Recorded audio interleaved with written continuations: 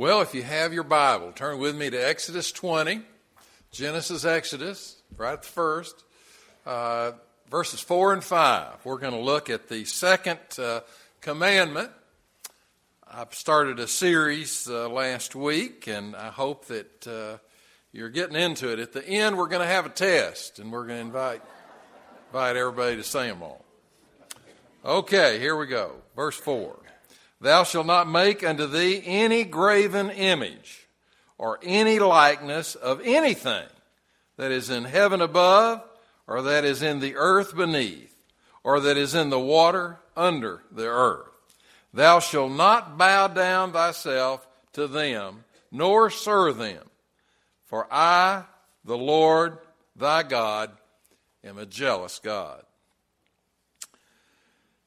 Our first commandment was, thou shalt have no other gods before me.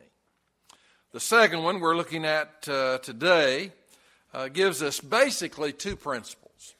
One is that we're not supposed to idolize anything. Not supposed to make an idol out of anything. We need to worship God only.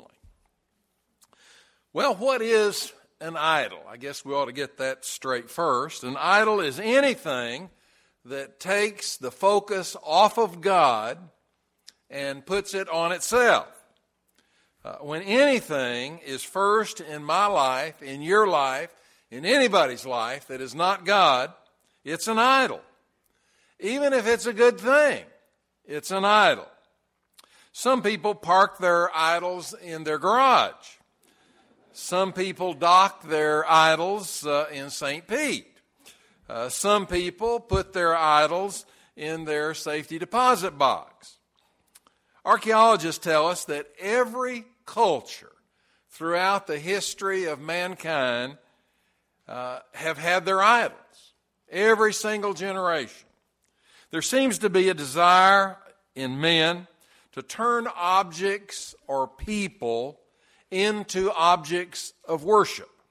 God tells us not to do that. Second commandment, don't do that. In biblical times, there were three primary idols. There was Baal, who was the god of sex. There was Mammon, who was the god of money. And there was Moloch, who was the god of violence. And, of course, we are seeing a lot of that around the world today. That idol is evidently being held up. We don't have those physical idols today. We have matured from that. We've gotten beyond that. We just pay good money to go to the show and see sex and violence and money.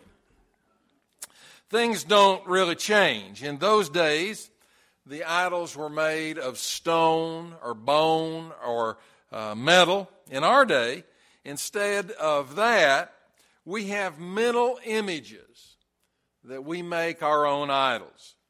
The shrine for worship, which was found in the home in biblical days long ago, is changed into a box which we now call the television. Every night when we turn it on, we see our idols. We don't worship objects as much as we worship images, and there they are right on the screen. The images of success, the images of wealth, the images of status, the images of sensuality. We have to admit that it's difficult to rear our kids, our grandkids, our great-grandkids in a society which says, now those are the most important things there possibly is in the whole world. You've got to follow after these trends, these ideas, these fads. And we, of course, are wanting to say to the kids of every generation, no, those are not the most important things. Our Christian values are the things that literally not only hold us together, but hold our society together. Deuteronomy 4:15 says, watch yourself very carefully, so that you do not become corrupt and make for yourselves an idol. God tells us, for our own good, don't idolize anything or anyone. Well, why shouldn't we do that? Well, there's 3 reasons. Number 1, idols will disappoint you. They always promise more than they can deliver. Jeremiah 10:14 says, every goldsmith is shamed by his idols. His images are a fraud. They have no breath in them. On television it says, if you will wear our label on your shirt or on your sweater or on your coat, you will just be so popular. Well, that's a lie. Buy our product and you will be so unbelievably successful. Well, that's a lie. Drink our beer and your deserts will be turned into paradise. Well, that's a lie. Buy our toothpaste and you will have tremendous sex appeal. Well, that's a lie. They always promise more than they can deliver. Have you ever ordered something through the mail and when it got to your house, you'd read about it and it was just so great. And then when you got it, it was terrible. And you wanted to call them on the phone, but you didn't have their number right in front of you. It was terrible. They were terrible. Have you ever bought something in a store and when you got it home it didn't work? Have you ever met somebody and you just thought they were so great and you began to think so very, very much of them, you kind of put them up on a pedestal, and then lo and behold, you found out they had some chinks, somewhere or another in that picture. Anytime you put somebody or anything in the place of God, you are setting yourself up for a gigantic disappointment because idols always disappoint you. Number 2, idols will dominate you. If you don't watch out for it, the idol will end up controlling you. When you love something more than God, bad things begin to happen. The thing you love more than God will begin to control you. Do you know the word that we use for idols today? It's not that word. It's the word addiction. You can be addicted to a lot of different things. You can be addicted to your work. You can be addicted to sports. You can be addicted to a long, long list of things on top of alcohol and drugs, which, of course, ruin millions of lives every year.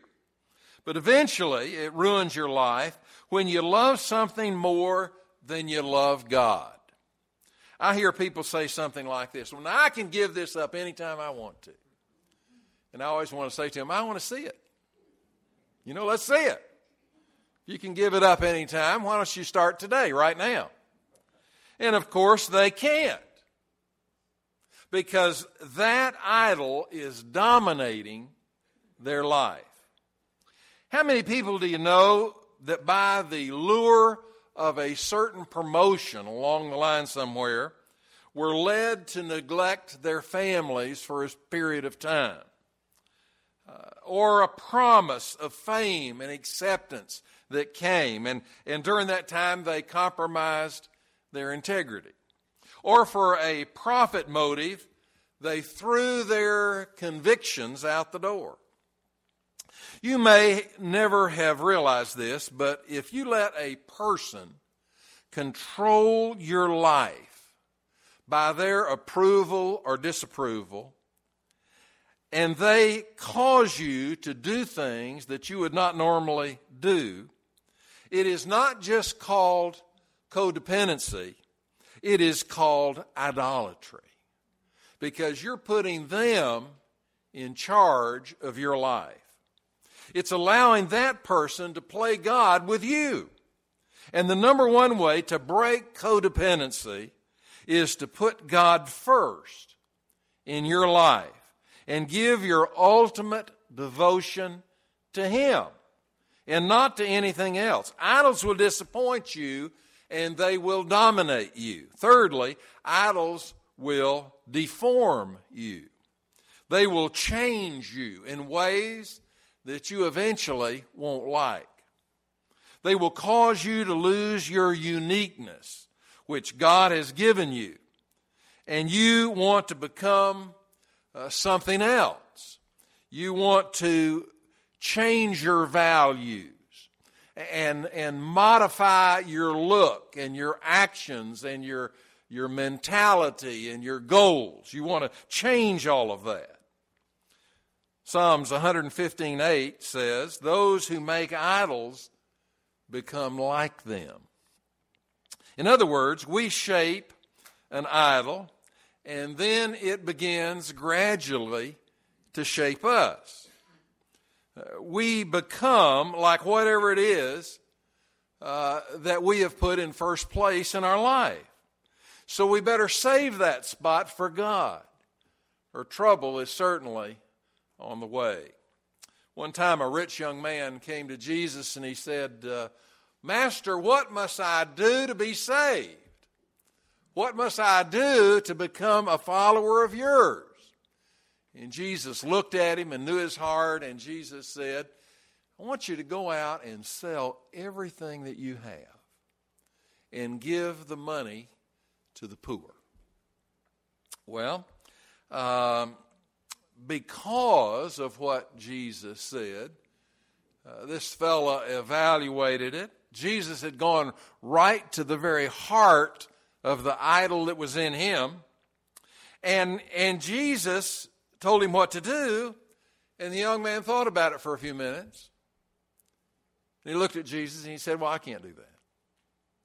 And the scripture says that he walked away sorrowfully. Sorrowfully. Now let me ask you this morning, what do you need to give up? Is there something that's kind of making you jump through hoops? What do you need to give up? What is it that is holding on to you, that is keeping you from being all that God would have you to be? Some say, "Well, I don't want to let go of this relationship I'm in. I know it's not good, but I don't want to let go of it. I like it. I enjoy it. I don't want to let go of it." Or you might say, "Well, I know this career is not the right career for me, but I'm finding some security there. And even though I hate it every day, I am not going to let go of it because, it would just mess me up financially if I did anything else."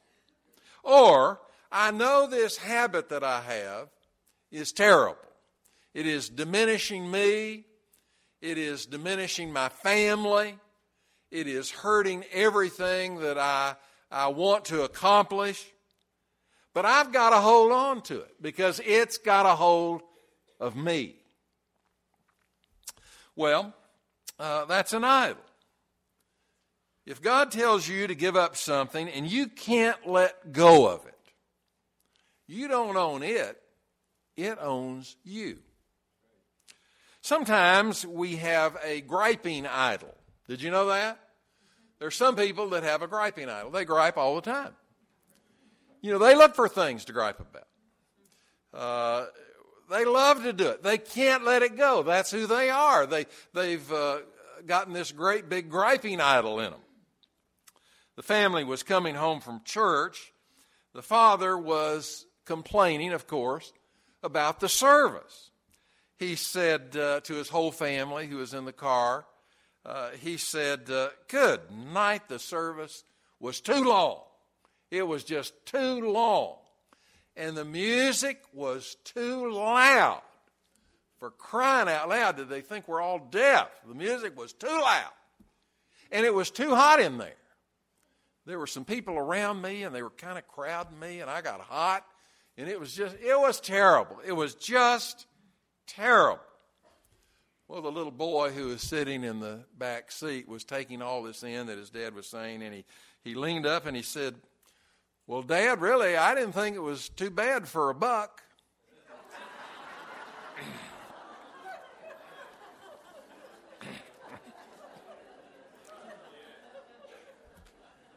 Idols will disappoint you. They will dominate you, they will distract you, and eventually they will destroy you if you don't watch out. That is why God says, for your own good, for your good, don't let anything get in first place in your life other than God. The other side of this is that we should worship only God. What does worship mean? It means to give our highest love, our highest devotion as we serve something. Only God deserves our highest loyalty. Not any person, not any career, not anything. Only God. Unfortunately, most people are like those Paul talked about in Romans 1:25. It says they exchanged the truth of God for a lie and worshiped and served created things rather than the Creator. I began to think about the crazy thing that people will worship. Intelligent, rational, well-educated people will worship the weirdest things. Some of them will worship a tree, a certain tree. Some of them will worship a certain rock that's somewhere in the world. Some of them will worship pyramids. Some will worship a good luck charm. Some of them will worship the stars that are in the sky. And some of them will worship the stars in Hollywood. They'll worship Miley Cyrus. Or isn't that guy's name Bieber? Is it Bieber? Bieber, is that right? Bieber. Now, you've got to wonder about anybody that worships that.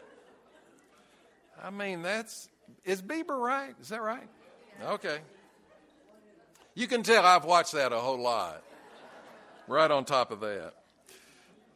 Why is it that people want to make God into a statue? Why do they attempt to fashion God into a form that they can bow down to? Well, there's three reasons for that. One, it's an attempt to limit God's location. If you've got a little wood piece stuck into your wall somewhere and you've got a little idol sitting there on it, you know right where God is. If that's what you worship, you know right exactly where it is. And if you don't want God to be around you, then all you have to do is leave that room. Just go anywhere else. And that God is not there. They're back there on the ledge. So if you have him in a box, then you can put him in that box and he can't see what you're doing. He can't see where you're going. He can't see what you're seeing. He can't see what you're becoming because he's on a shelf, he's in a box. I don't want him seeing everything I do, some people would say if they verbalized it. I don't want him not only seeing what I'm doing, but where I'm going. I can put him on a shelf. I can keep him under my control. That's one reason we like to have a statue as our God. Secondly, it's an attempt to reduce his power and his size.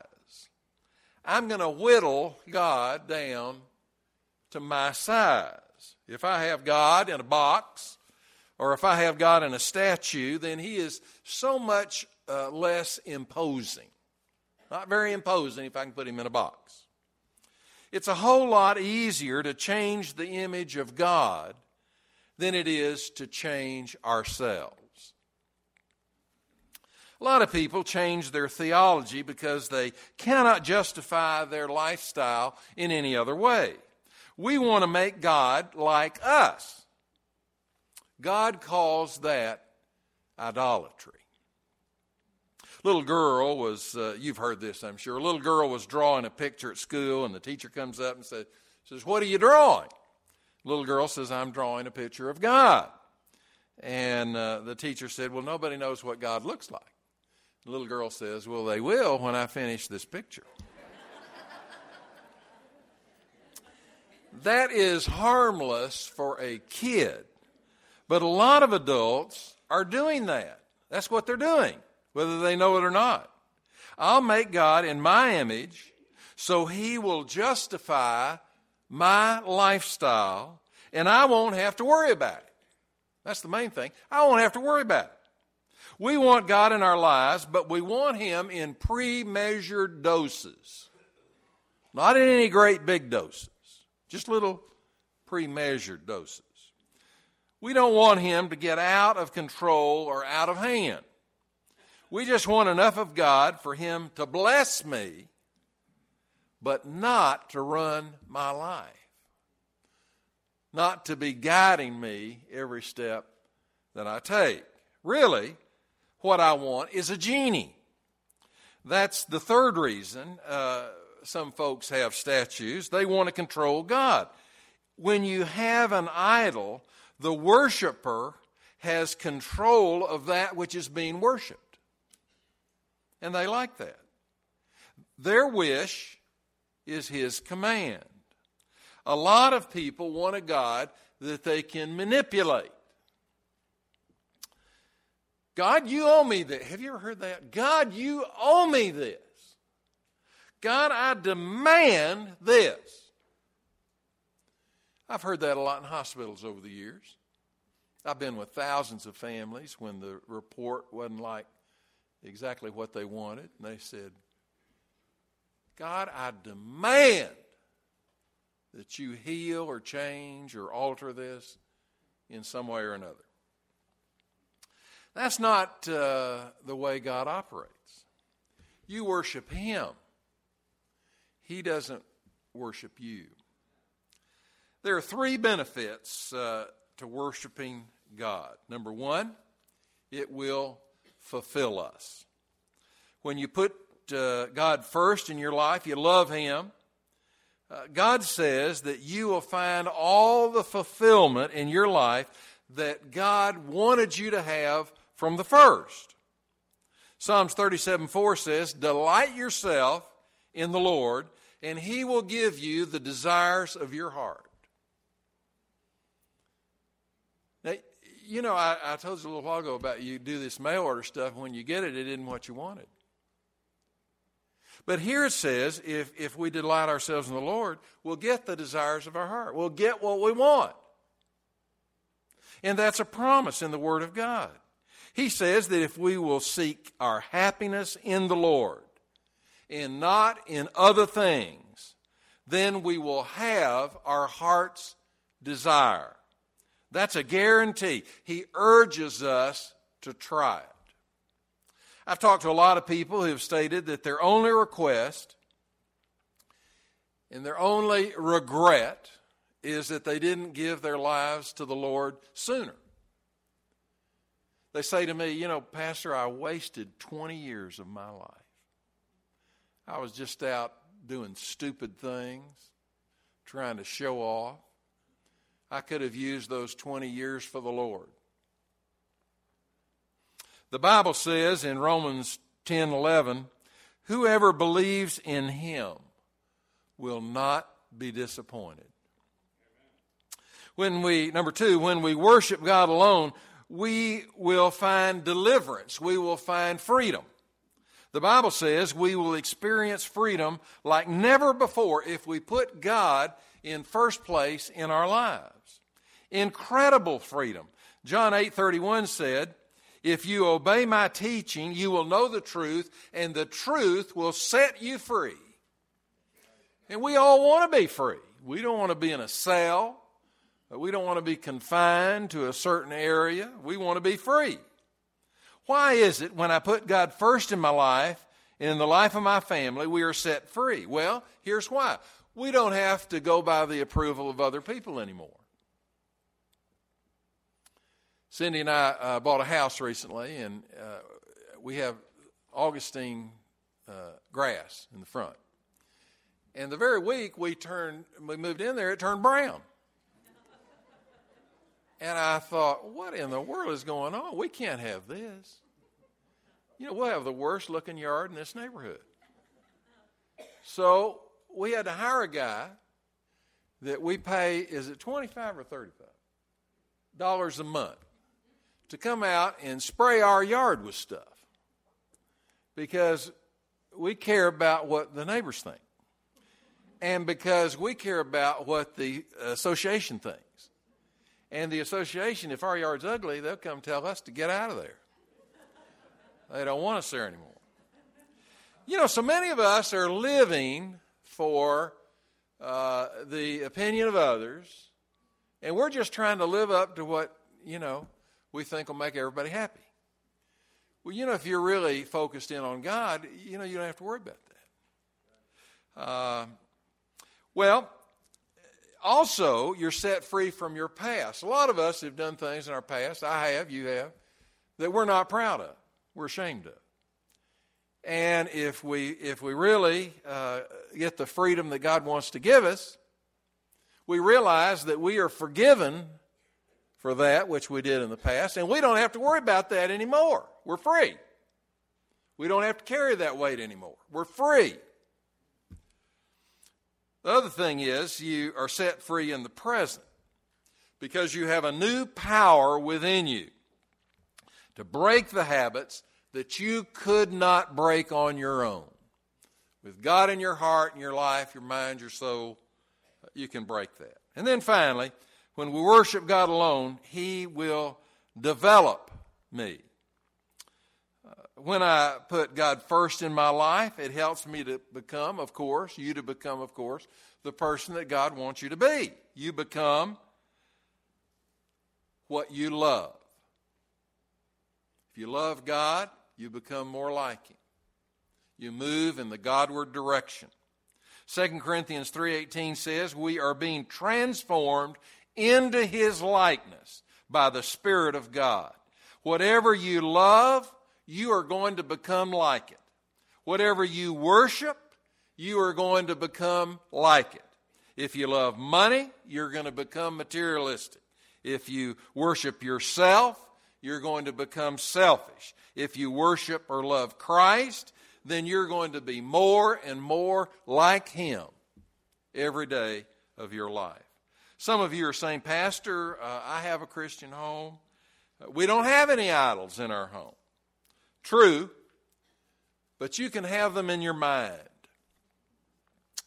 Our idols are not metal, not wood, not bone, but mental idols.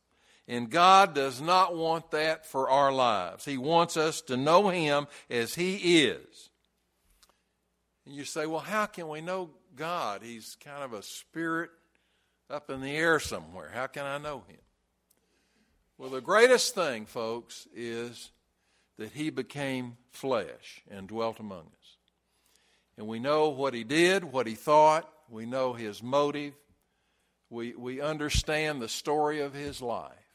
And because we know Him, we can know God. Today, if you're in the house and you have never really committed your life to the Lord, you've talked about it, you've kind of wondered about it, you've had questions about it, but you've never really committed yourself to the Lord. This morning, I want to ask you to do that.